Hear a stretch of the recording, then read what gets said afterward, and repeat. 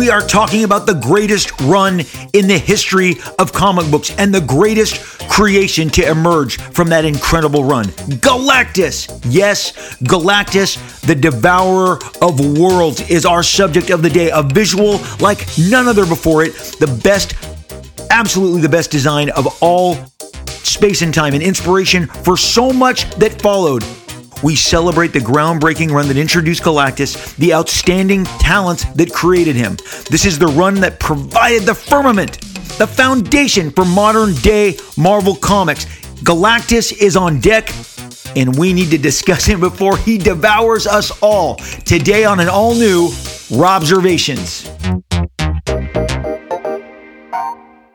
Hey everybody, welcome to another edition of Robservations. I am your host, Rob Liefeld, and pop culture and comic books are always served. They are always on the menu here at Robservations. It is a menu that we continue to go over, flip back and forth, add new pages to as we consume all things comic books and pop culture. And this is from my own personal kind of experience. I'm walking you through my life with comics and pop culture and having watched it changed in the 70s, in the 80s, in the 90s, in the 2000s, in the 2010s, in the 2020s. Oh my gosh, it's been so long. But comic books are a form of sustenance, not just for me, but for so many of you. They have inspired us. They have thrilled us. They have blown us just to the back of the room, off our chairs. They have us running out of the movie theaters, screaming at what we just saw, at what comic book material was just adapted with a $200 million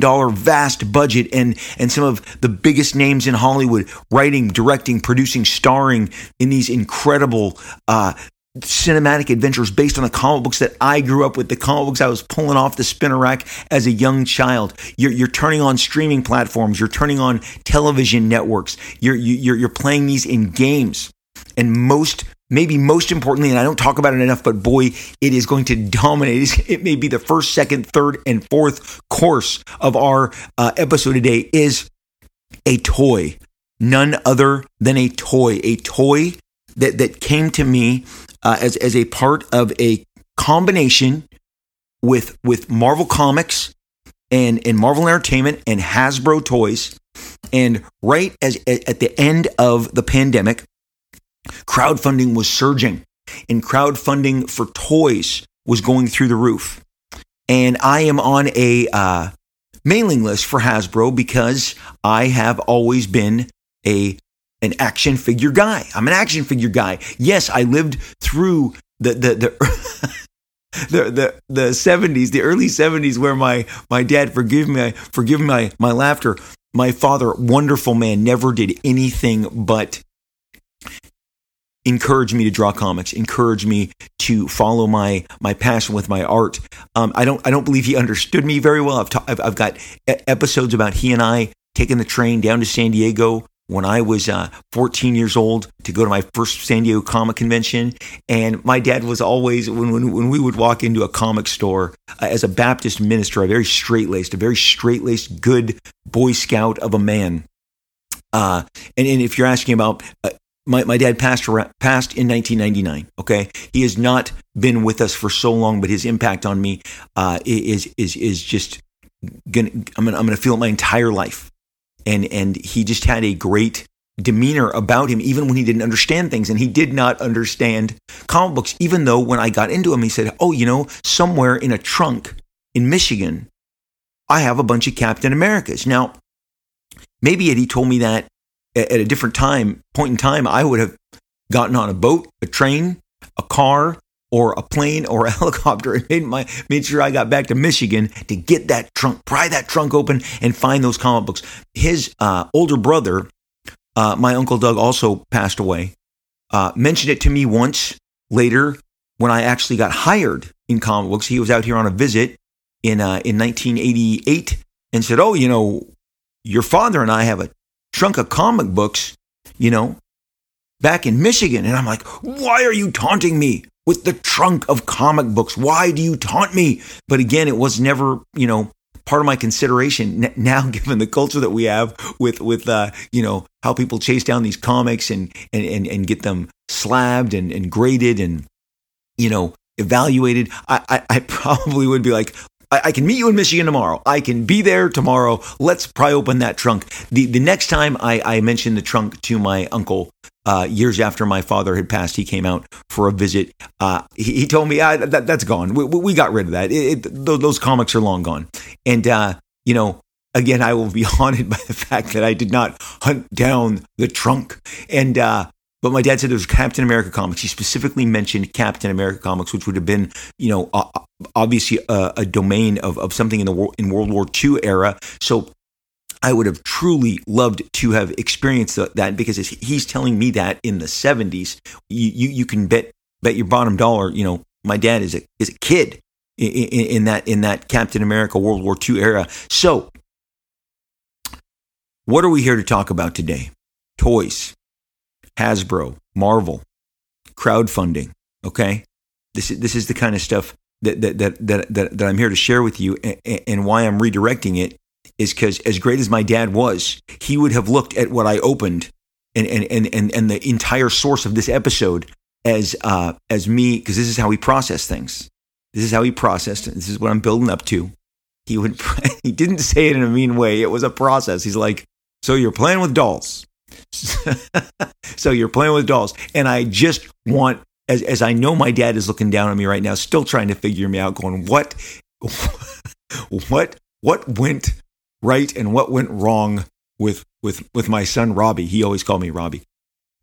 Well, Dad, I'm still playing with toys. I'm still playing with dolls. And no other doll is quite as impressive as the crowdfunded Hasbro Marvel Galactus. This is a 32-inch toy.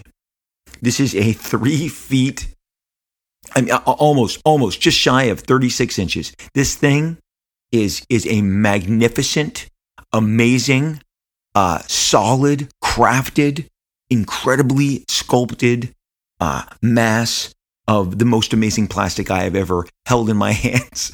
And, my wife was like, wow, the way you're looking at that doll, the way you're looking at that action figure, the way you're looking at that toy last night, she goes, man, it's all over your face. Now, again, at the end of the pandemic, Hasbro and Marvel, because Hasbro has the license for all the Marvel toys, and man, like I said, I have collected these my entire life. My dad would be like, so we're playing with dolls. And like I said, it was just his way of, well, it's not something he taunted me. He's not, some mean dad in some sitcom or some, he didn't hound me like in Christmas Story with it'll shoot your eye out, kid, repeatedly. Okay, about the Red Ryder gun. He just kind of processed it once or twice. But when you're a kid, you hear it and you're like, can we call them action figures? Can we get any other name aside from dolls? But at the time, what was all over the shelves was Star Trek by Mego. You got Captain Kirk, you got Spock, you got Klingons, you got the Planet of the Apes, which was really the stuff that I had the most of. General Urko, Zaius, Cornelius, just the Planet of the Apes. Just ape soldiers.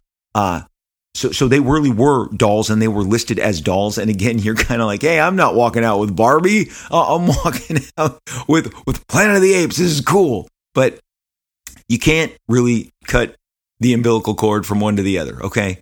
Galactus is a toy.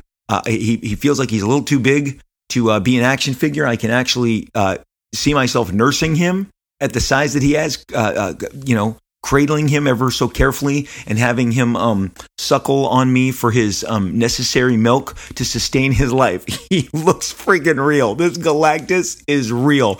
My galactic baby is out of the box. He's in my house. I'm looking at him now. I am so excited. Am I doing an entire episode on Galactus? Yes. Are you going to listen to an entire episode on Galactus? You know you are, because we are going to go into what makes Galactus so great. Why was my wife like, the way you're looking at this toy, you'd think there was something going on between you.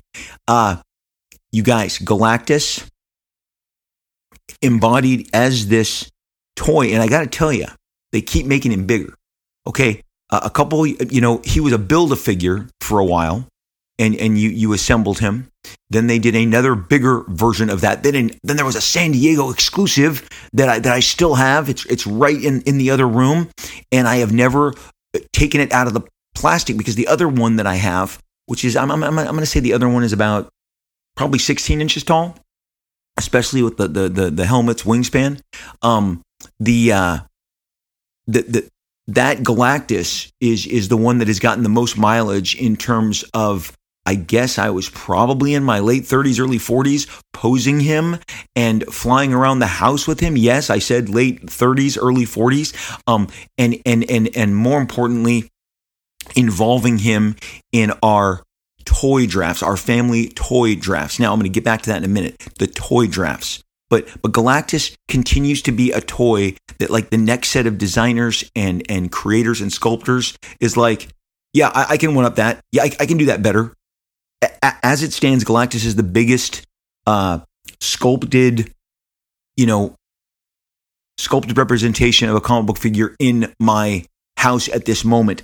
There was one slightly bigger that had a Venom pool 2 years ago. I had to put it all back in the box. It weighed 170 pounds. I put it back in the styrofoam and I sequestered it away in storage. It took up like 3 by 3 feet, 3 feet long, 3.5 feet tall. It just did not go anywhere feasible in our house. But this Galactus, I'm getting away with it. Okay, the box alone, my wife is like, what is on our doorstep? And I could not believe my excitement. And you know what? All my friends got their Galactus first. Have you all felt that before? Have you let's go back to when your friends were buying Star Wars and G.I. Joe and whatever, and they were getting them for birthday presents before you had time to get to Christmas, and they were opening their toys before you were opening yours, and you're like, I hope I get this one. There was a guy on our street corner named Mike. Mike had the sweet long hair like Eddie Van Halen, but he actually looked more like, one of Crosby, Stills, or Nash. Just kind of long, stringy blonde hair. He was my age. When I was 10, he was 10, and his parents made sure that he had everything first on the block. Everything first on the block. If there were new Star Wars figures out, he had them. If there were new Planet of the Apes figures, he had them. Mike had everything first. And so we'd all go and oogle and again, back then, you got to understand, it wasn't just Star Wars figures. They'd put out Han Solo's blaster and holster, and they'd put out, lightsabers. And so somehow, somewhere, it's like they sat outside of Sears or Montgomery Ward. These are familiar, shopping centers to the people who were growing up in my time. Obviously, Sears is still around, but Montgomery Ward's, Sears, I've mentioned Gemco.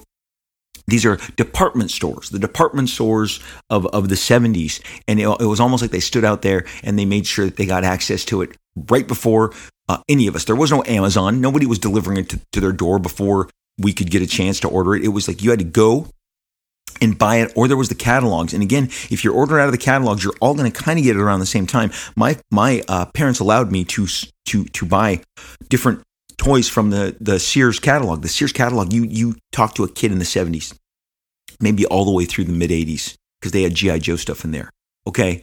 You talk to a kid who was looking at that catalog. That was like Christmas morning before Christmas morning, because the photography, the pictures of action figures yet to come, action figures that you didn't have. One of the things that my parents got me out of the Sears catalog, for instance, was the Cantina. The Star Wars Cantina, which would have been coming out in 1978, was something that I ordered from. I told my parents, they said, would you like something from this? Would you like something ordered, in time for Christmas? And I picked out the Star Wars Cantina, which came with a base and a cardboard backing and some different, places that you could put some pegs and they would be manipulated. They were on circles, so you could have a lever that you could turn them. It was state-of-the-art toy technology at the time. The Star Wars Cantina scene brought to life. And I wanted the Star Wars Cantina, and that was new and fresh. And I asked my parents, and they ordered it for me. And so it arrived in time for Christmas. But on a level playing field, Mike would beat all of us. He had all of the stuff first. Well, in regards to Galactus, I have watched the last 2 weeks, as all of you, and you know who you are. You're getting these delivered on the regular. You're posting up your pictures. My Galactus arrived. My Galactus arrived. My Galactus arrived. My buddy, who does my whatnots with me, he got 2. And I was like, hey, how did you get a tracking number? Like, and so I immediately, because I'm like, Dave has two. Dave has two Galactuses. And my pride kept me from saying, could I take one of those off your hands? As I was like, can I take one of those off your hands? Well, at one point he's like, Rob, do you want? No. He actually said, Rob, do you want? I can front you mine until yours comes, because I had shown him I had one on the way, but it was like, no, I'm going to wait until the one that I ordered, that I paid for, that needs to come to me. It needs to come to my house. Well, did I fire off a very polite, very kind, and I mean that, because every email, look, here's the best advice I'm going to give you. Don't put something in a mail you're going to regret. I don't care if do not put words that are going to be returned to you, read out loud, shown to other people. So it was a polite, hey, Hasbro, just following up on when I can expect my order. And you know what? They got back to me that day. Hasbro, good customer service. You got back to me, you said, yours is about to ship out. Lo and behold, a few days later, boom, I have it, my 32-inch Galactus. It's at this point where you're like, if he doesn't tell me who Galactus is, I'm turning this thing off. If he doesn't tell me who Galactus is, I'm going to tell you who Galactus is. Galactus is the devourer of worlds. Yes, the devourer of worlds. He eats planets. Yep, you heard me right. And I encountered Galactus in 1975 when, in the middle of all of the other Marvel comics that were coming out, Marvel had a Galactus storyline, not the Galactus storyline, but a Galactus storyline, upon which he would battle the High Evolutionary, who you're going to meet in Guardians of the Galaxy 3, the third Guardians of the Galaxy movie that's coming out here real soon. We were in San Diego in Hall H when the actor who was portraying High Evolutionary walked among us and then eventually made his way on stage to threaten all of us. He was in full High Evolutionary makeup, gear, armor, regalia. So the High Evolutionary and Galactus squared off. There was the Golden Gorilla. It was extremely exciting. And it was at that time that I saw Galactus is, he's the size of, as depicted by Jack Kirby on some of these covers and John Buscema on the interiors, he's like, 30 stories tall. This dude is somewhere between 25 and 30 stories tall. He is enormous. He is giant. He stands in the air. But let me tell you something. No matter who's drawing Galactus, they don't stray too far from this state-of-the-art, here I am about to drop it, here it comes, get ready, get ready to duck. The greatest costume design ever that I've ever seen. It trumps all Star Wars, all G.I. Joe, all Transformers. From the mind of the immaculate talent of Jack Kirby. Jack, they called him the King for a reason. Jack, the King Kirby, designed Galactus. Galactus, the devourer of worlds. He eats planets. He was first introduced in the pages of the Fantastic Four, number 48, number 49, and number 50. I was not partaking in comics. I did not, obviously get these comics when they came out. But when I was getting in, they were being reprinted with great regularity. Marvel had treasury-size editions of Fantastic Four that they were putting out. They had pocketbooks. But what I have before you is my 1978 Fireside Books. I did an entire podcast on Fireside Books and how that they really made the first graphic novels and that they were in all the bookstores in the 70s, early 80s. It is one of my favorites because it really represents an aggressive publishing plan and it was in fitting with Marvel's edict to get as much of their product into the reader's hands beyond comic books, into bookstores, into libraries. And the Fireside was the label that licensed all of these classic Marvel works at the time. We're talking Origins of the Marvel Superheroes, Son of Origins, Bring on the Bad Guys, and then individuals like Fantastic Four, Doctor Strange. They did so many great collections that were going into so many different kids' hands that mom and dad would feel good about buying this. It wasn't a comic book. It wasn't flimsy. It looks like it has greater value. It can go on a bookshelf. Well, 1978 Fireside Books. Fireside Books, published by Simon & Schuster, it says in the back, did the Fantastic Four and the Galactus story, the original Galactus story from Fantastic Four 48, Fantastic Four 49, and Fantastic Four 50 is what is among the amazing comic books that they reprinted in this edition. You got some great Prince Namor Submariner. You got Doctor Doom stories in here. I mean, this stuff was straight up off the charts. I mean, it was some of the most exciting and most riveting comic book stories I'd ever encountered. And how could it not be? It's done by the king of comics, Jack Kirby and Stan Lee. And this was in the throes of what is considered, and I'm gonna put whatever weight that I have behind this. You're gonna say, Liefeld, you're crazy. I'm gonna challenge you. Prove me wrong. This stretch of the Fantastic Four, which goes, I believe it goes back to right around Fantastic Four 44 and 45, 46, 47. You are introduced to the Inhumans. Stan and Jack go on this run that lasts 44, 45, 46, 47, 48, 49, 50, 51, 52, 54. It's about a 10-issue run that, in my mind, refined Marvel Comics, made Marvel Comics into the dynamo that it is. And it is the reason why everyone swoons when they mention the Fantastic Four. In that span of books, you met the Inhumans. You were taken to the Great Refuge. That means you met Black Bolt and Medusa and Lockjaw and Gorgon and Karnak. And you met Maximus the Mad. Okay?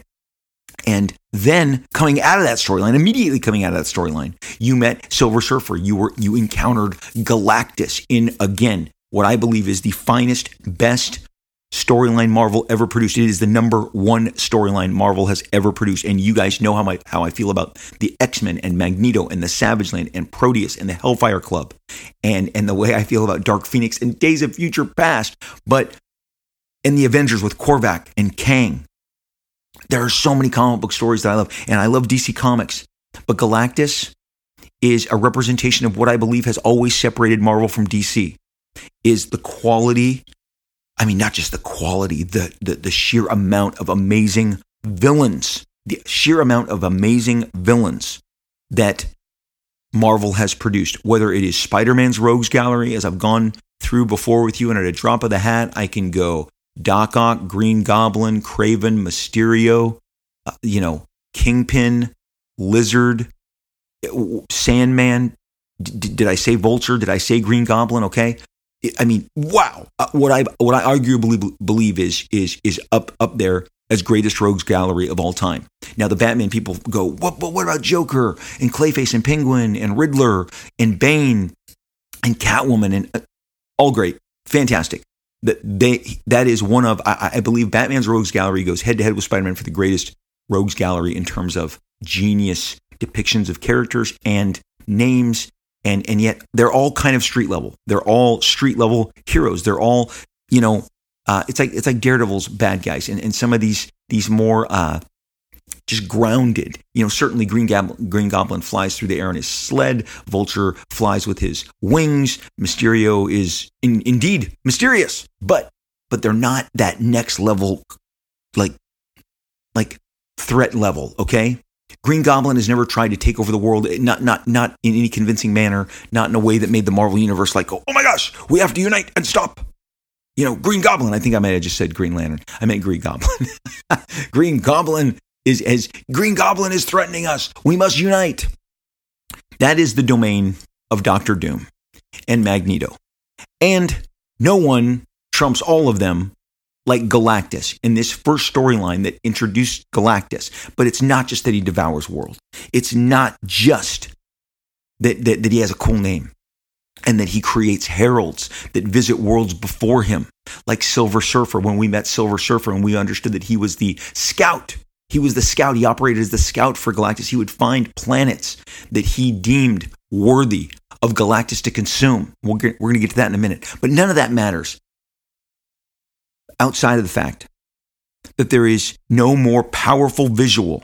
And this is why that Fantastic Four era, when you're meeting the Inhumans and you're meeting Maximus and Silver Surfer and Galactus, and right after you're going to Wakanda.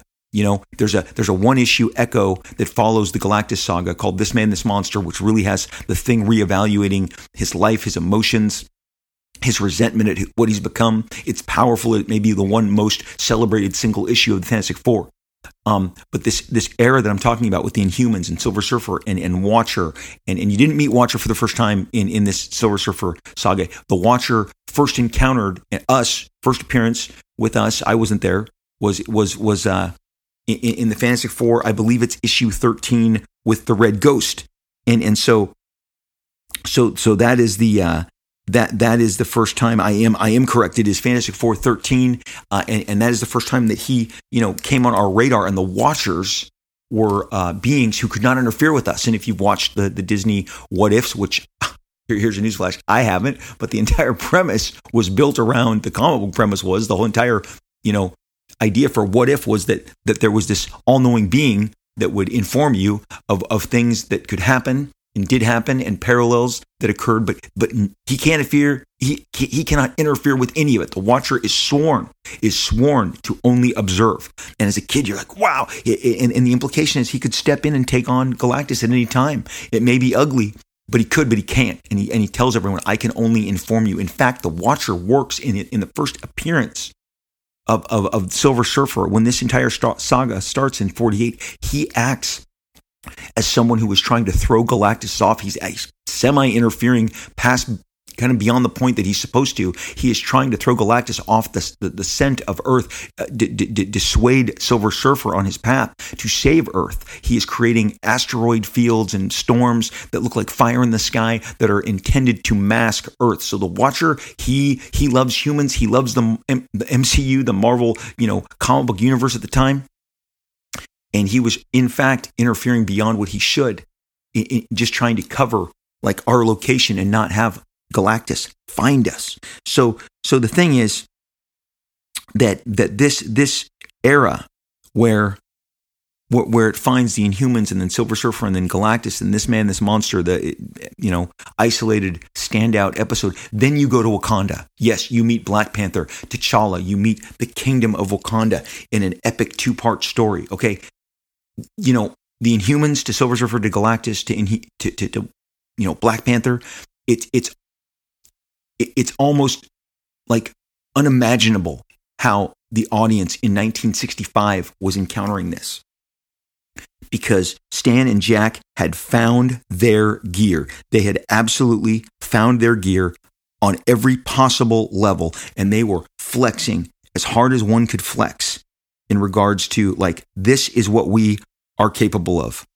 And I got to tell you, seeing it, 12 years past in reprint form, I was blown away. That is the standard, and the impact that it had on me. I mean, it was incredible, and it was 12 years later. But I reacted to these Galactus stories, Silver Surfer, Watcher, in the same manner. But I'm going to get back to the fact that Galactus, all these incredible visuals, Maximus, Black Bolt, Medusa, Gorgon, Karnak, Black Panther is coming. The incredible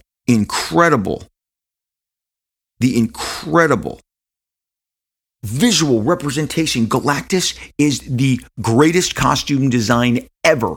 Maybe one of the most important costume designs ever, because all of the DNA of everything that is yet to come from Jack Kirby, that is going to populate his later works, that is really the blueprint for everything that we're going to see coming out of the New Gods and the Fourth World, which gives you Darkseid, because they're like, hey, New Gods, Fourth World, I don't know what you're talking about, Liefeld, this is my first time. Okay, if you've seen Darkseid represented in DC on the Justice League cartoons, in the Zack Snyder film, Darkseid, however you choose to pronounce it, is a New Gods bad guy that was in the late 70s, early 80s adopted as a Justice League villain and never looked back. Because, the villains, the Doctor Dooms, the Magnetos, the Galactuses, they are next level.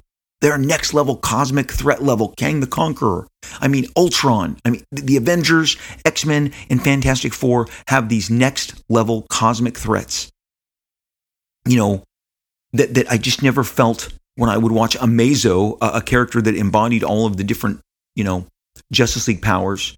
I just never felt like Amazo was going to threaten the planet either. I never felt that many of Flash's villains, as much as I liked Gorilla Grodd and the Clockman. I just didn't think that they were going to threaten us. Sinestro with Green Lantern, you're getting up there. But I digress. Galactus is the single greatest character design ever. He visually takes your breath away before you know anything about him. And I'm going to tell you, I'm going to get back to that toy draft, okay? And I'm going to talk to you about two kids who know nothing. They don't know him as the world devourer, the devourer of worlds. They don't know that he creates heralds out of different people on different planets and subjugates them to his rule and servitude, and imbues them with incredible cosmic powers that they could take on the entire lineup of the Fantastic Four and the Avengers, perhaps combined. They just see Galactus. They just see this guy. His helmet alone, the Galactus helmet alone, is possibly one of the most amazing designs. The combination of banding, these wings on his head, these I call them wings, but these side prongs coming off his helmet. The toy comes with them separately because they had to fit him into this box, and so you carefully plug them into their sockets after you receive your Galactus toy.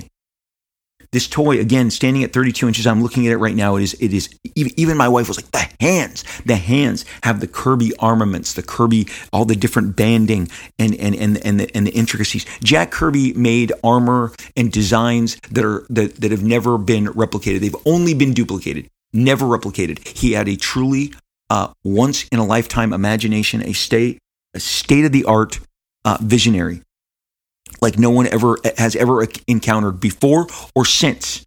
And you can throw like designers like Sid Mead at me. You can talk about Jean Giraud, also known as Mobius. No, they are not in that same vein. This guy, but between Doctor Doom and Magneto, so we're still in Jack's sketchpad. And like I said, the Inhumans, Maximus, Blastar, Karnak. Ulik. I say Karnak is an Inhuman. Ulik is one of my favorite Thor villains. Go to all of Asgard. Odin's incredible armors, helmets. I sometimes just sit and I gasp at all of the different armaments that Jack created for all of the different Asgardian characters, whether it was, Odin or the Warriors 3 with Fandral and Hogun, Thor himself, Lady Sif, Balder, the designs and the armors, and yet none of them are as breathtaking as Galactus, who has these giant he has a shoulder harness, he has all these different bandings around his arms and on his chest. He has giant gauntlets with these, again, really kind of thicker armored bands at the top and at the bottom, and then some coils in between. Then you've got, he's got giant, massive, amazing boots with these different piping, 3 different pipings that curl around, and there's a kind of a guard at the center of each boot, and then again we get to the different levels of banding that are layered on top of the shoe. But it is then the skirt. Yes, Galactus has like a skirt, like a Roman centurion skirt. It flares off on the right and the left, and then it has a centerpiece that goes straight down in the center, goes to mid-thigh. And then there's all the crazy banding. And Jack would, draw some lines, dip down, go at an angle on the banding, and then continue to curl it around. What I call the banding, and you can see it on all of, some of the real standout characters. He would carry this to his Captain Victory days, his very first independent comic work, which I've talked about in an episode called Pacific Comics. Captain Victory and the Galactic Rangers have this same incredible design sense, and yet it's different. Each one, Captain Victory and the Galactic Rangers, you can see kind of their relation to the Eternals, whose relation to New Gods, and then the relation to Galactus. You can see it, but it all looks different. He has an incredible way of color coding and combining. And I don't think that anyone was ready for the deep purple, lavender, and blue combo that makes up Galactus. But Galactus, the helmet alone, the helmet is twice the size of his head, so it goes extremely high. It's almost nonsensically high. Again, you've got the side wedges, I call them the wings, that are that have that are at a certain angle and then angle back. They go out and then in towards his helmet. But the helmet with its heavy kind of jaw guard, covers his eyes. Only exposed is his nose and his mouth. He is an ominous visual when you see Galactus. Anytime Galactus has been depicted, I stop immediately. I check it out. I want to see how he looks. Like some of the greatest designs ever, Captain America, which that costume from head to toe is perfect. It should never be in any way augmented. It's perfect. It's timeless. Galactic is timeless, but he is so ridiculously, just visually stunning and impressive that I'm going to tell you how he, in my previous 16, 17-inch Galactus with incredible articulation, and this figure has such powerful articulation. It really feels like Jack Kirby was among these sculptors, visiting them. His spirit was resting alongside of them as they constructed this. And whoever sculpted this put all manner of crazy time in this. The reason I think that this was crowdfunded, it is a hefty price tag. And believe you me, the manufacturing, the packaging, the shipping, the freight on this figure is significant. It is no small achievement. Yeah, I mean, imagine like having an action figure that's as big as the Millennium Falcon that you wanted under your tree, in 1980, 1979. I mean, he is a playset in and of himself with arms, legs. He walks, he glows. I haven't gotten to the glow aspect. There's batteries. You put them in his centerpiece, his globes that are embedded in his helmet. They all flash. They blink at different junctures. I mean, this toy is amazing. It befits the imagination of one Jack Kirby. Jack is the visualist. That Jack is the reason that these visuals work. Now, again, I'm not here to tell you who inspired what. We've covered Stan and Jack before. I have dedicated podcasts on Stan and Jack. I believe uniquely that Stan Lee was, I've said to the modern audience, he is Ryan Seacrest. He is your host. He is the host of Marvel Comics. And this is Marvel Comics is akin to, and this is American Idol, which Seacrest doesn't. Seacrest would pivot and host, and he's very important. He's been part of all the different various incarnations of American Idol across Fox, across ABC, with all the different hosts. What holds it together, the glue, is Ryan Seacrest. I'm not saying you're a Ryan Seacrest fan. You don't have to be a Ryan Seacrest fan any more than you have to be a Rob Liefeld fan. But the bottom line is his station in that show is extremely important. He then has a radio show where he is, in essence, when you boil it all down, he's selling you music on his radio show. And then he has a morning talk show with Kelly Ripa that comes to you every single Monday through Friday, where he then is, hosting different celebrities who want to come on and share with you their cool movies and TV and music. Stan Lee was the Ryan Seacrest of Marvel Comics. When it came down to that is his most important role. That doesn't take away anything you may think that he did or did not create. But we cannot dissuade the visionary people that he worked alongside with Jack Kirby and Steve Ditko, two of the most significant. Without them, you don't get Fantastic Four, the Avengers, Iron Man, Thor, X-Men, Spider-Man, Doctor Strange. Boom, they're all gone. They're all gone. Those are the visual representations from these visionary imaginations that brought these characters to life on paper. And again, these aren't novels. You want a novel? Go pull one off the shelf at your bookstore or your library and sit and read it, because it's words, it's script on paper. It's words on paper. We're in the comic book business. I'm in the comic book business. These movies are made from comic books, which are graphic representations of stories that carry word balloons as their script, okay? Jack Kirby, in this span of the Fantastic Four and creating these characters, was blowing minds. Jim Valentino, my good friend and fellow founder of Image Comics, and he is a current acting partner with Image Comics. Jim turned 70 just recently. Happy birthday to Jim Valentino. Love you, buddy. Wish you all the best. Wish you, your family, your kids, everybody all the best. Jim is. We had great conversations over Stan and Jack's Fantastic Four.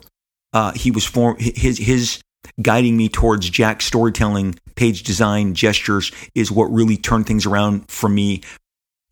Really early on in my career, right after Hawk and Dove. right after I had done Hawk and Dove, I needed some new fuel. I needed some new guidance. I needed to continue to educate myself. And Jim gave me his own personal copies of the Fantastic Four, his own childhood copies. He said, take these, devour these. Don't look at the drawing. Don't get caught up with the eye candy, the polish. Look at the what's below that, the structure, the storytelling, the page design, the cropping of the images, the staging. And I did, and it helped me immensely. But you can't look at those works and be like, what was going on in 1965? What was going on when the Inhumans arrived in Galactus and Silver Surfer? Again, the story of these characters is just it's incredible. It is nothing shy of I believe the greatest run in the history of comics, even greater than the one that I worship with the Uncanny X-Men, because you don't get the Uncanny X-Men without this, and without that comparison, they stand up toe-to-toe.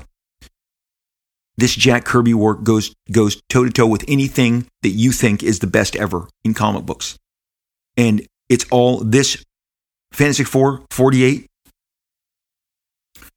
4950 is focused on this amazing visual, this character of Galactus, and none of it works without him, and none of it works without this visual representation.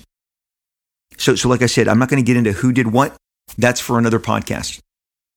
My view of Stan and Jack and who they are, what roles they played, you can look for in other podcasts. We have a toy draft. My 16-inch, my Galactus, my previous Galactus toy figure, which I got in the early 2000s, which measures in the 16-inch category, is the most coveted toy in my collection, not by me, but by my kids, my nephews, who love to stage toy drafts. Let me tell you what the toy draft is. So pretty much every action figure that I've ever opened and interacted with, and that's a lot. And in the early 2000s, with Toy Biz and then later, Hasbro, I was opening all of those toys, especially the Cables, the Deadpools. But look, I've got them all. I've got Hulk. I've got Dr. Doom, Silver Surfer, all the Fantastic Four characters, so many of the Avengers characters. I mean, I've got the Giant Man, Goliath. I've got Kang the Conqueror. I've got, Mole Man. So many great villains. I've got Alpha Flight, Sasquatch. You name it. I've got some DC characters. I've got, especially when the Bruce Timm Justice League and Superman era. I've got those versions of Superman, Batman Beyond, Green Lantern, John Stewart, Wonder Woman. I've got New Gods action figures. I mean, it's probably, let's call it about a bin of 80 opened action figures. And there's a giant Apocalypse that is also about 16 inches that came later to complement Galactus. There's a Sentinel, but the big characters are seen as the wow in the toy draft. Now, here's how we do a toy draft. It's the way you do your NFL fantasy draft or your MLB draft or your NBA draft. And this was started with my own two boys. We used to do this, and then later on, a good friend, and you've heard early season 1 episodes, I would bring on a retail guest named Jimmy J. We wish Jimmy J all the best. He just had a brand new baby boy, and we just want to wish him all the best. He'll be back on the show soon enough. Jimmy J would come over later in our development of the draft. I did that with my sons Chase and Luke, and what we would do, in all fairness, we would gather the action figures in the bin. And then we would each, decide who goes first. And, you would pick an action figure first. Now, who do you think is always going first? Let me tell you, without fail, it is always the previous largest version of Galactus. Now, do you think my sons, when we started this, when they were 7 and 5, because that's when it was started, 7 and 5, do you think they knew who Galactus was? And that, he created a herald, Silver Surfer, who used to be Norrin Rad, who then, goes to the planets and evaluates them, decides if they're worthy for Galactus to put in a blender and eat, because that's really what he has to set up, as a cosmic blender, and we'll get to that. We'll get to that later. They just thought he looked cool. They just go, Galactus, he's big, he's awesome, he's powerful, he's amazing. Well, later on, as we incorporated my nephew Caden, and then my youngest nephews are Levi and Milo. And one of the joys of when Levi and Milo come to my house is within a matter of seconds. I would say minutes, but with a matter of seconds, it's, hey, can we, can we go check out those toys? Can we get the toy bin? And Levi can't withhold his energy for this and his enthusiasm. And even as recently as the last holiday, and now as he becomes a young teenage man, it'll be interesting to see. But the thing that I was so excited by was the last time that we all got together for the holidays. My 20-something nephew, Caden, and my 20-something son, Luke, obviously, and then my late teens, he was 19 at the time, Chase. They were like, "We'll do it. Let's do it," because they know what it means to do this with Levi and Milo. And at the end, I'm called in as the judge now because because I have not given more action figures to the cause. I've kept it around that 80 that are already opened. And they're all, besides the Bruce Timm Justice League figures, which are obviously a little smaller, but they are mostly the domain of 6-inch action figures.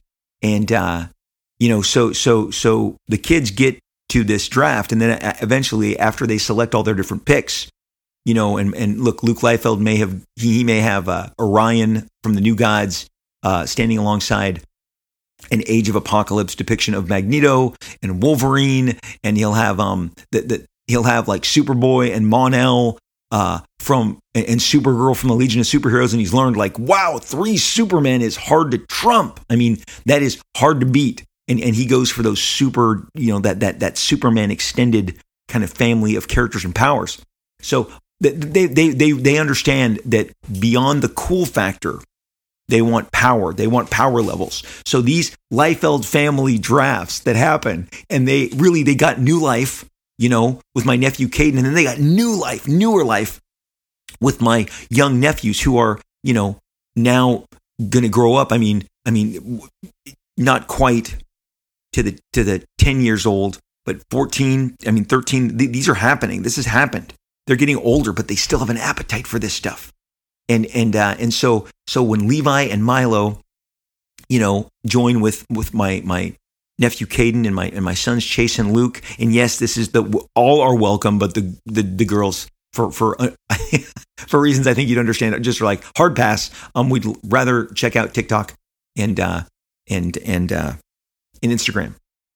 But this generally, the drafting process takes the better part of like 45 minutes because everyone really pontificates. They consider carefully. But who goes first, and who does my nephew Levi want each and every time? He wants that Galactus. He wants it. And you want to know why? Because he just looks so damn cool. He just looks so damn cool. Those side prongs, what I call wing, that elaborate helmet, this shoulder harness, the gauntlets, this really regal, like gladiator skirt that's flared out on the left and the right, and then has the centerpiece, the enormous, the weight of these boots. And then they've understood, how Galactus is this all-encompassing, all-powerful being. So he checks all the boxes. But I'm going to tell you right now, if he was just a guy with a red cloak around him, if he looked like the Emperor from Star Wars, who let's change that cloak from black to red, because I'm looking at one of the Red Guard out of the corner of my eye that is positioned on a shelf that was surrounding Snoke in The Last Jedi. So that's when I'm like, if Galactus looked like that, they're not fighting for him. They're not fighting to see who gets him first. The older kids trying to dissuade Levi and try and lead him down another path towards another character. If you just had a big red cloak and you'd say, oh, but he's all powerful. No, they want Galactus because he looks so damn cool. And if you have him obviously in your pile and you know the history, it's hard to not vote that you are in like at least the top tier if you've got Galactus among you. So Galactus arrives in the pages of Fantastic Four. This incredible visual representation. There's a great setup. Again, the Watcher is trying to throw him off everyone's trail. The Herald of Galactus, who scouts in the beginning of the book, the Skrulls, an alien race called the Skrulls, who you're going to continue to learn more about as you watch Secret Invasion, which I think is airing next year on Disney Plus, the new Marvel Secret Invasion, where a bunch of Skrulls have been here forever. And from the Skrulls' inception, they are shapeshifters. But they're an alien race, and they see the Silver Surfer in the skies, and they want to throw their ships and their planet off that radar because they don't want Galactus to devour them. Well, Silver Surfer arrives on Earth. He's evaluating it. He kind of makes his presence known. The Watcher appears to Reed Richards, Sue Storm, Johnny Storm, Ben Grimm, kind of alerts them to this. Galactus arrives.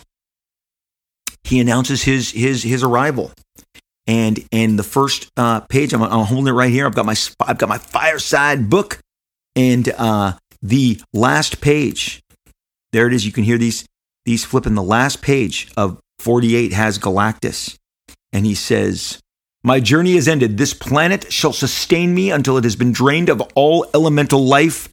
So speaks Galactus." And Stan's blurb says, and he is standing on top of the Baxter Building looking down on the Fantastic Four. And it says, next issue, prepare for wonderment without end, marvels without measure, scenes of mind-staggering fantasy, supergalactic grandeur, soul-searching spectacle for the greatest, grandest adventure, thrill of all time. You dare not miss it, so speak Stan and Jack, nuff said. Then the next splash page is If This Be Doomsday, the blurb as we now get it. We reverse the camera, and this splash page is the awe and fear on the face of the Fantastic Four on Reed, Sue, Johnny, and Ben. And it says, Galactus has landed on Earth. Any additional words of ours would simply pall besides the awesome portent of that one staggering phrase, Galactus has landed on Earth. And humanity itself totters on the brink of doomsday. So in that first issue, you got Silver Surfer encountered Johnny and the Thing, and right at the end of their conflict, because they have arrived home from the Great Refuge after battling among the Inhumans and taking down Maximus. That issue, that storyline has a few issues of resolve before we then get them back to New York City, and we see Silver Surfer in the skies out in space, and then he arrives and they battle. Silver Surfer battles Ben and battles Johnny, and the thing is that the Surfer falls away, and we don't cut back to see where he goes until the next issue, and he is nursed back to health by Alicia Masters, who is the blind sculptress and the beloved of Ben Grimm. And the beauty of this story is that through Alicia Masters, who is blind, who reaches Silver Surfer's soul, she reaches him with her particular brand of love and humanity and realizes he must stand against Galactus. They can't possibly devour the Earth. All the while, Galactus is making preparations, and he is assembling his machine that will strip the Earth of its energy. It's like a giant blender. It will all go into the blender, which will then be going into Galactus himself, who sustains himself from the energy of the worlds that he destroys. And that is what gives him life and gives him power. Now, eventually in the 80s, John Byrne does a great, trial of Reed Richards, because the existence of Galactus is so threatening that they are putting on trial, Reed Richards for his decisions and the consequences that they created in his interactions, and maybe the mercy that he has brought Galactus in the past.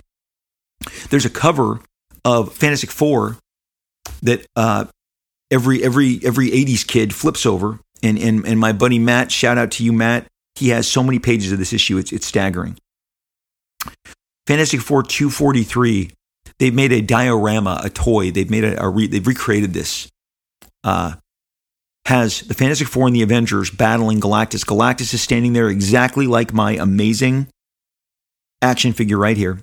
Reed Richards is wrapped all around him, across his arms, his waist, and is stretching out beyond his arm, looking back to punch him. Iron Man is flying behind him, blasting Galactus in the head.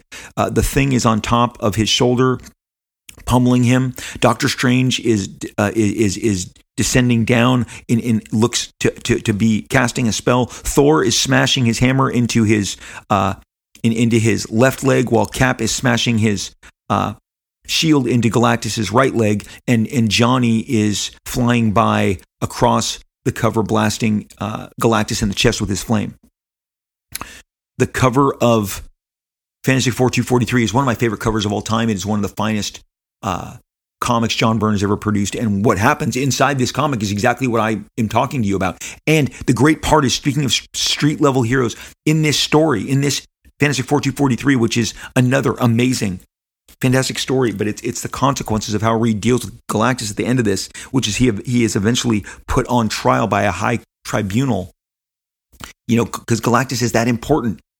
He is that big of a deal that he devours worlds, and there are survivors of those worlds who want to see justice done. But in that issue, the Avengers and the Fantastic Four are battling to see if they can stop and beat and defeat Galactus yet again. And Spider-Man and Daredevil, it's such a poignant moment. They are seated on rooftops in Manhattan, and they resolve themselves to, all we can do is watch. We couldn't make a difference here. My Billy Club and your powers and webs are not going to make a dent on Galactus. And it's like, the outcome of this will not be something that we get weighed in on. We're crime fighters. We're superheroes, but we can't affect this outcome. It's a powerful, powerful moment. As a kid, it resonates with you. Wow, Spider-Man and Daredevil realize that they are, their powers are neutered against something as cosmic, that's taking all of the strength of Thor, all of the technological, power in the armor that Iron Man can summon. It's amazing. Galactus arrives and he assembles back in Fantastic Four number 49. He is assembling his machine, which, like I said, think of it as a giant blender, and he's doing it all around the Baxter building. In the meantime, again, the Watcher tells them, I can't do anything about this. You should continue to fight and try and battle him, Watcher says, but as you know, I'm forbidden to interfere. Alicia reaches Silver Surfer, who has been created by Galactus, who has that cosmic power, and reaches him and says, please make a difference, change the outcome. In the meantime, the Thing has jumped on top of these different buildings during this Fantastic 449, this first meeting of Galactus, and he's destroying the construct that Galactus is assembling that will help him absorb this power. And so Galactus can't really be interrupted, and he puts a force field around him, and he's like, look, I've endured enough from you insects. And he contacts a robot that he calls the Punisher. Yes, the first appearance of Punisher is not Frank Castle. It's this purple and green robot. Galactus calls him the Punisher. He is a heavily armed, half robot, half alive, they describe, cyborg that will battle the Fantastic Four and keep them away from him.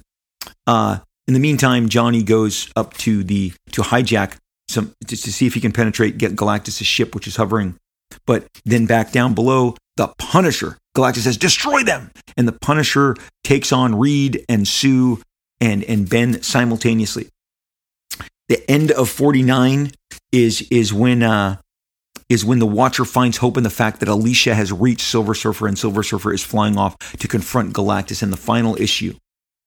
Silver Surfer and the Fantastic Four battle against Galactus. But what saves the day is the genius of Reed Richards, who shows up with a handheld, and I've always wondered if it's a great bluff. But he says, back off. I have created the ultimate nullifier. And again, you got little Reed Richards looking up at giant. Now, in subsequent appearances, people would make Galactus bigger and bigger and bigger. In this first appearance, he's maybe 3 to 4 stories tall. But in later appearances in Marvel, he's like 20 stories tall. He's 25 stories tall. He's enormous. He's gigantic. And for me, I kind of like him the bigger he is. And so the ultimate nullifier, which Reed has constructed, used his incredible savvy. He has and aided by Johnny, Reed, unleashes the ultimate nullifier. And Galactus says, it's in the hands of a human. And Galactus says, put it down. Your feeble mind cannot begin to comprehend its power. And Reed's like, I can use this against you. And,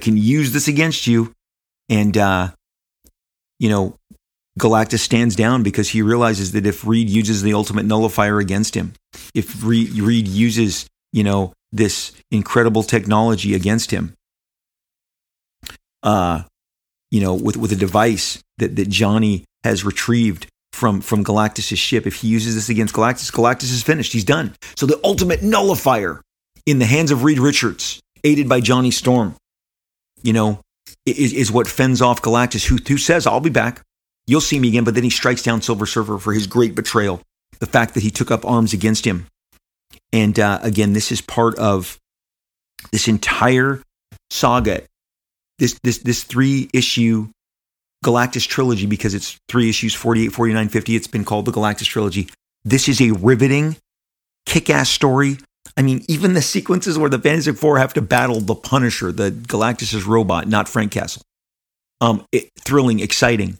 The drama playing out between Alicia and Silver Surfer, the drama playing out with the Watcher as he's desperate for the Fantastic Four to connect the pieces. He can only kind of sort of point them, like, Johnny, maybe you should fly up to Galactus' space station and look around, see what you can obtain.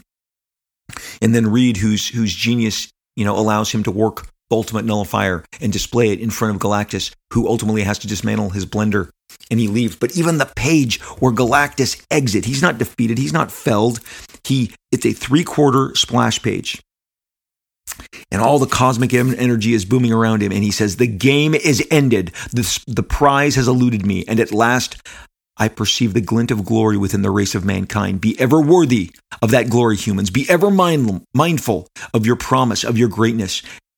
For it shall one day lift you beyond the stars or bury you within the ruins of war. The choice is yours. And he vanishes, and his construct around and above and on top of the Baxter building vanishes with him. And the next day, the papers say Galactus vanishes. The Daily Bugle, of course, it's great nod to J. Jonah Jameson. The Daily Bugle, in one of these shots, says, Publisher calls Galactus a hoax. Editorial by J. Jonah Jameson. The Evening News says, Galactus vanishes. Fantastic Four not available to comment. The story that introduces Galactus is perfect. This ominous being that other worlds like the Skrulls are hiding from. The Watcher wants to protect us, but is limited in what he can do. There's a full page splash where the Watcher in issue 48 grows to Galactus size, and Galactus says to him, "So it was you who conspired to hide this paltry world from the eyes of Galactus." And Watcher says, "Heed my words, pillager of planets. This tiny speck of matter upon which we stand contains intelligent life. You must not destroy it." And Galactus says, what import are brief, nameless lives to Galactus? And then he says, Watcher, since you seem familiar with these puny creatures, I suggest you advise them to hold their tongues before I erase them all with one stroke. Galactus has been a badass since the minute he hit the comic scene, and no matter where he would appear with a new herald, as he did with Gabriel, who was like an angel of doom in the early 70s. He reappeared with Gabriel. Gabriel held a secret of his own, which I'm not going to reveal to you, but there was the Herald Gabriel following Silver Surfer. Later on, there would become Terrax, who he would take a menace named, Tyros, a warlord, a conqueror, and transform him into Terrax. He would later take Johnny's girlfriend, Frankie Ray, and call her Nova. So Galactus has an incredible history with all of the great, powerful characters and storylines. So many of the great, powerful characters and storylines in the Marvel Universe. And this physical 32-inch representation of him, when I took it out of the box yesterday, I was giddy. I was losing my mind. As I said, my wife was like, wow, I have never seen you this excited. And that is saying something, given that she has seen me, open up like my latest cable statue that I did keep that did fit completely on one desk. I had to move a lot of stuff around. It is another like 3 by 3.5 feet construct statue. The base is more contained than the Venom Pool base, which was just, oh my gosh. She saw the wonderment, the excitement. I was a young kid again. I was 10 years old meeting Galactus. I was 9 meeting Galactus for the first time, and all of the great Firestone reprints, the pocket books that Marvel was doing. I was encountering Galactus, and every time I just think of that very first story where he came to destroy us all, and it took the combined might of the Silver Surfer, the Watcher, Reed's genius, Johnny Storm's stealth bravery to defeat the Devourer of Worlds. But if it was a guy in a red cloak, I'm not into him. It's this amazing once in a lifetime blueprint for every great Jack Kirby design that followed. That just is. It is not yet 24 hours since I have removed Galactus from the box that could barely contain him in the first place. And I am still my heart is racing. This amazing mound of refined plastic is blowing my mind by just the fact that it exists and that it looks almost as cool as Jack Kirby drew him. Almost as cool as the greatest depictions by the King of Comics. Galactus is nothing short of amazing. I need to underscore one very important aspect, one very important point. I've already mentioned it, but it needs to be said again. Galactus is great because two flesh and blood creators came together and united to give him to us. That incredible Fantastic Four run of Inhumans, Galactus, Silver Surfer, Watcher, Black Panther. That entire run is two creatives clicking on all cylinders. It is why it is regarded as the greatest run in the history of comics. Yes, if I haven't said it enough, this episode, this Fantastic Four year, this year of the Fantastic Four, issues 43, 44 to 54, 56, this is one of the most formative years in the history of Marvel Comics, where just each issue built on the next. And the fact that you invested in this family of characters, this friendship, these explorers who were hit by cosmic rays and their lives were changed, and Reed, through his genius super intellect, was trying to always help mankind further us, and Johnny dealing with his own hot temper and emotional impulses by also being a guy who ignites as a fire being. Then Ben Grimm, the saddest of all of them, how he reconciled his hideous rock appearance, his craggly, rocky,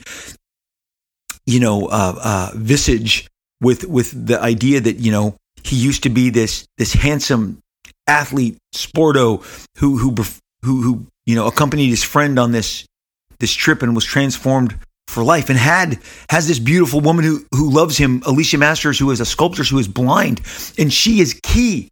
She is key in thwarting Galactus's plan, because she turns Silver Surfer's perspective, turns his heart. And then Sue Storm, who is literally the mother kind of of the entire family, and then that she's in love with Reed, and Johnny is her brother, and so there's literal family among them, and they would encounter and uncover great secret civilizations like the Inhumans and that vast cast of amazing characters.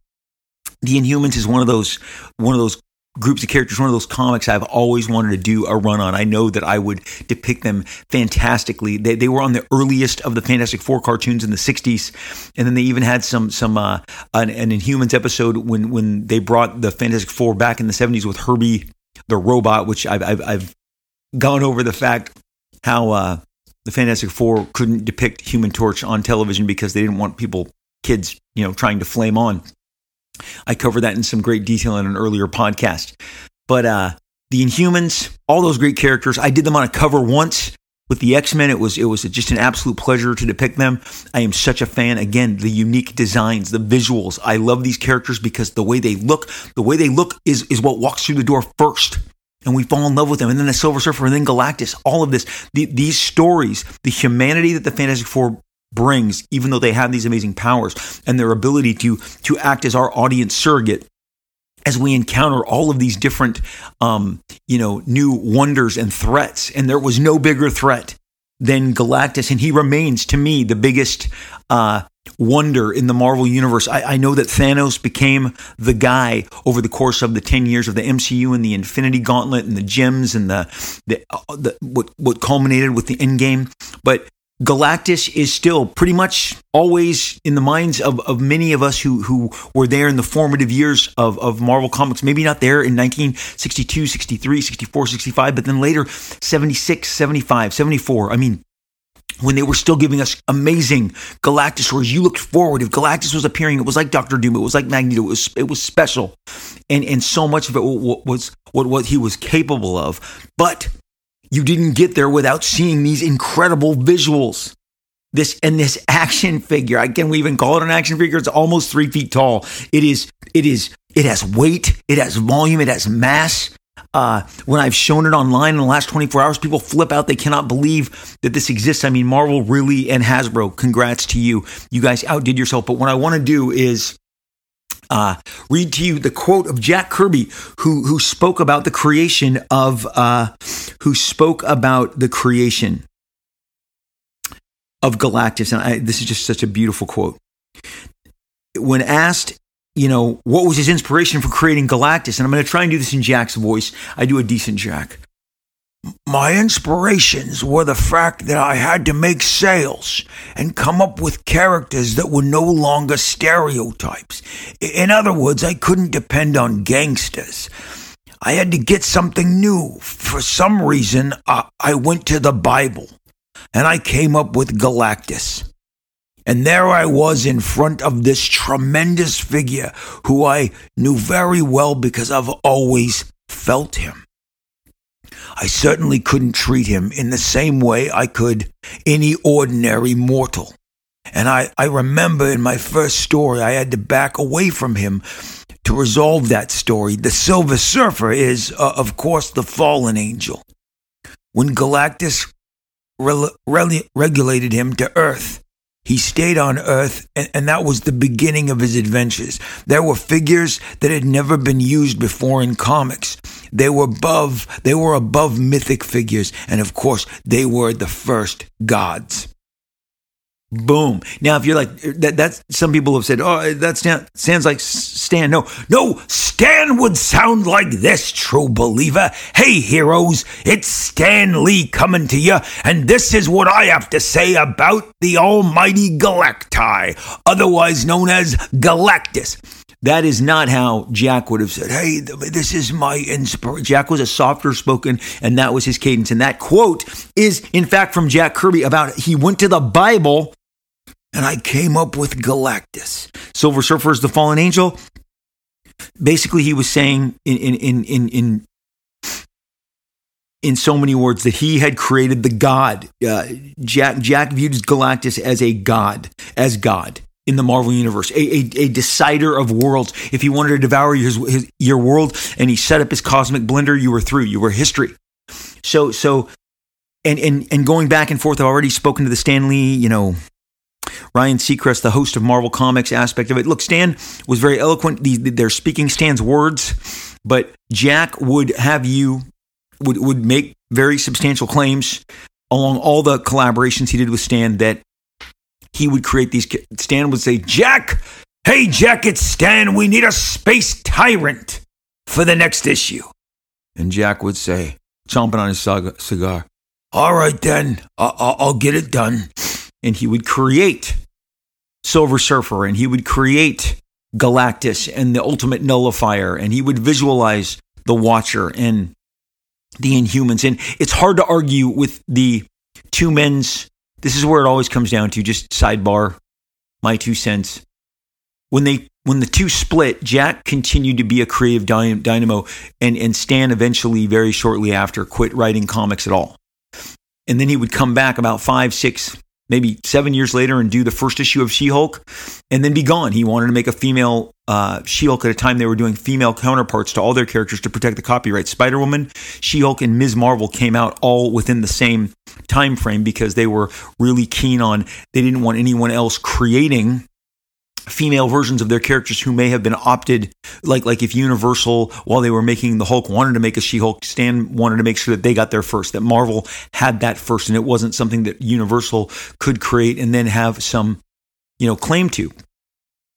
Jack went on to create thousands more incredible stories, build thousands more worlds after his collaborations with Stan. The evidence, if you're judging by the smell and the eye test, Jack has some compelling arguments. He would claim that he would deliver these stories with their intent and the notes and guidelines, full penciled renderings, and then Stan would do the final scripts on them. Bottom line, the two of them came together to make some amazingly entertaining work. If Stan was just the script, then the script read beautifully. I loved reading Galactus's tone, tenor, his cosmic ponderings, the Watcher's cosmic ponderings in response, trying to settle Galactus and veer him away. And Reed, who, as the most brilliant mind in the Marvel Universe, is trying to, navigate around this. I got to be honest, the Galactus story,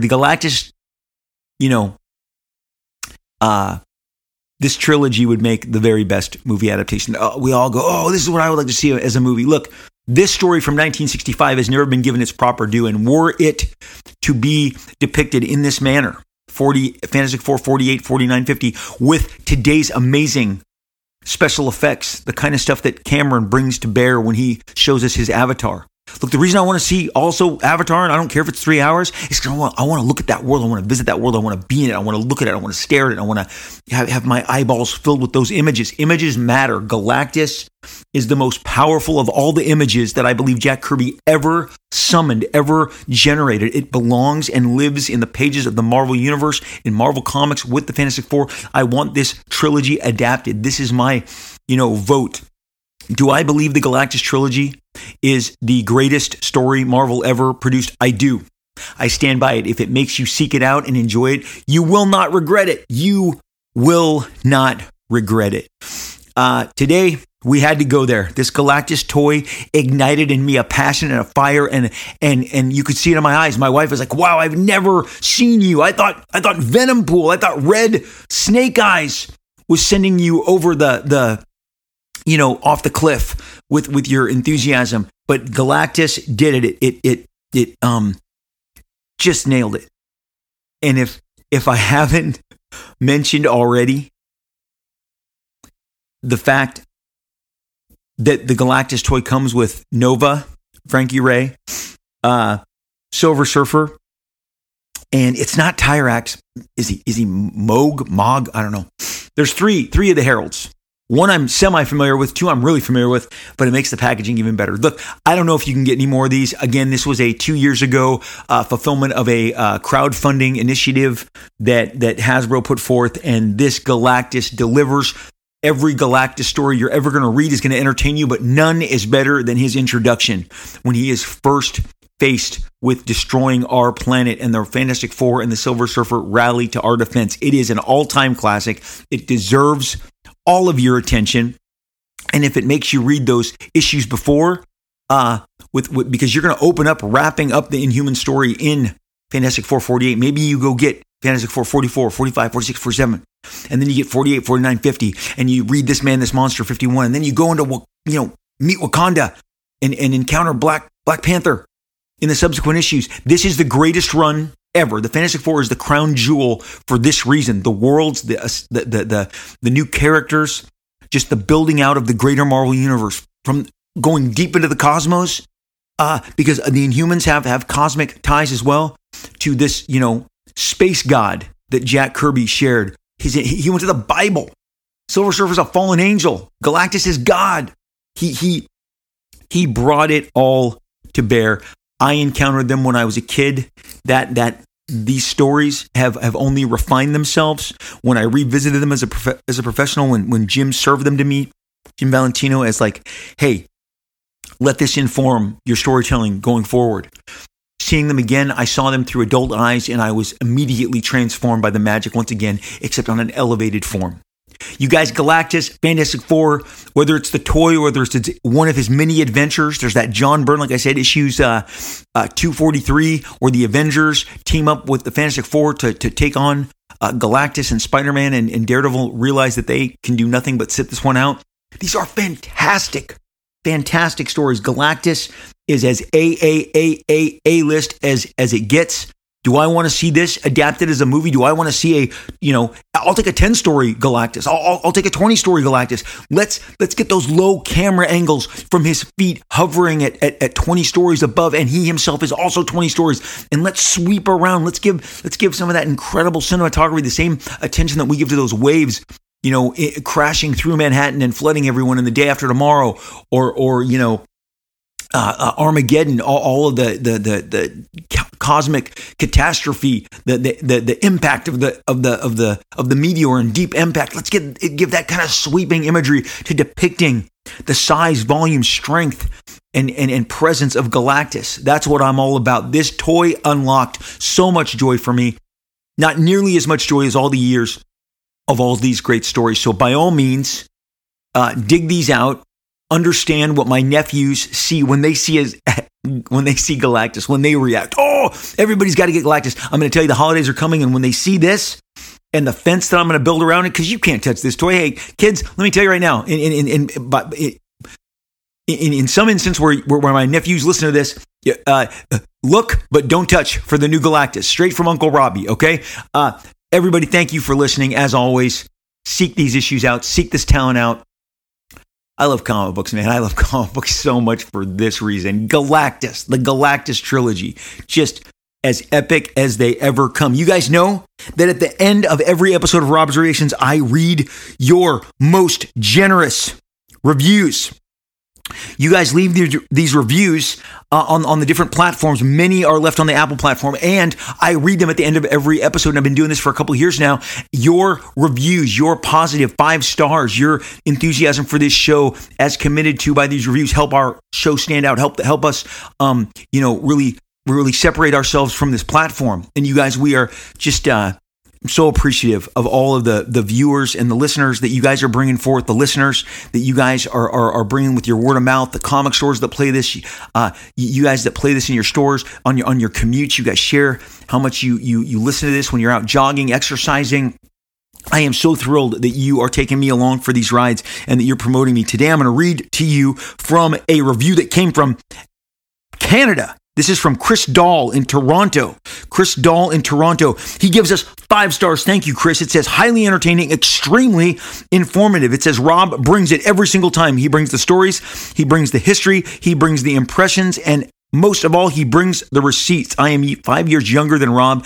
I started consuming comics in the late 70s. Collecting in the mid-'80s. I was there when Rob came on the scene. I love this behind-the-scenes image stories. As much as his Marvel and industry history, Rob brings a unique perspective to his podcast. His enthusiasm is infectious. He brought me back to collecting comics after so many years away. Keep up the great work. Chris Dahl, Toronto, Ontario. He put this on the Apple Podcast in Canada. Chris, thank you. If you are buying more comics, then I am elated. It all starts with the comics. We don't get the Marvel Cinematic Universe. Talking to you, Luke Liefeld. I'm an MCU. Dad, I'm a Marvel Cinematic Universe fan. Okay, but you don't get there without the blood, sweat, and tears of geniuses like Jack Kirby, Steve Ditko, Wally Wood, all the greats, John Buscema, Neil Adams. It's the comic books that have built this firmament that the bigger, larger universe, this pop culture menu that I mentioned at the top has been created from. So let's give it up for the comic creators. Thank you so much, Chris. I hope you're enjoying all the new comics that you guys are after. At the end here, I tell you all the social media platforms. I'm on Twitter. I am Robert Liefeld. RobertLiefeld. I have a blue check that says it's really me. I've had it for about a decade. I'm so grateful. It separates me from all the phony Robs, and there are phony Rob accounts, and sometimes they're funny, but sometimes they can be dangerous. That blue check is not going to solicit you for a donation or money or whatever. The blue check helps tell you that we are who we are and don't accept any substitutes. Robert Liefeld on Twitter. Look me up on Twitter. Follow me. I love talking to you guys. I love our discussions back and forth, the mentions, the DMs, all the crazy conversations that we have over there. Thank you. I am on Instagram, one of my favorite platforms, at Rob Liefeld. I got the RobertLiefeld over there on Instagram. Just Rob Liefeld. Look me up. Love to read your messages, your comments, your DMs, all of the different ways that we interact. I love hearing from you all. It's so fun. I love to obviously share my life and my work. It's kind of a mixed diary of my life, my family, my friends, the stuff that I do, the stuff that I love, toys like Galactus, along with the drawings, the stuff that I'm doing. I'm creating pages. Currently, I'm doing the new Deadpool series, Batterblood. I'm doing a brand new creator-owned series called Airborne, which kicks off a whole new era of kind of new characters and creativity for me. I'm doing all manner of covers.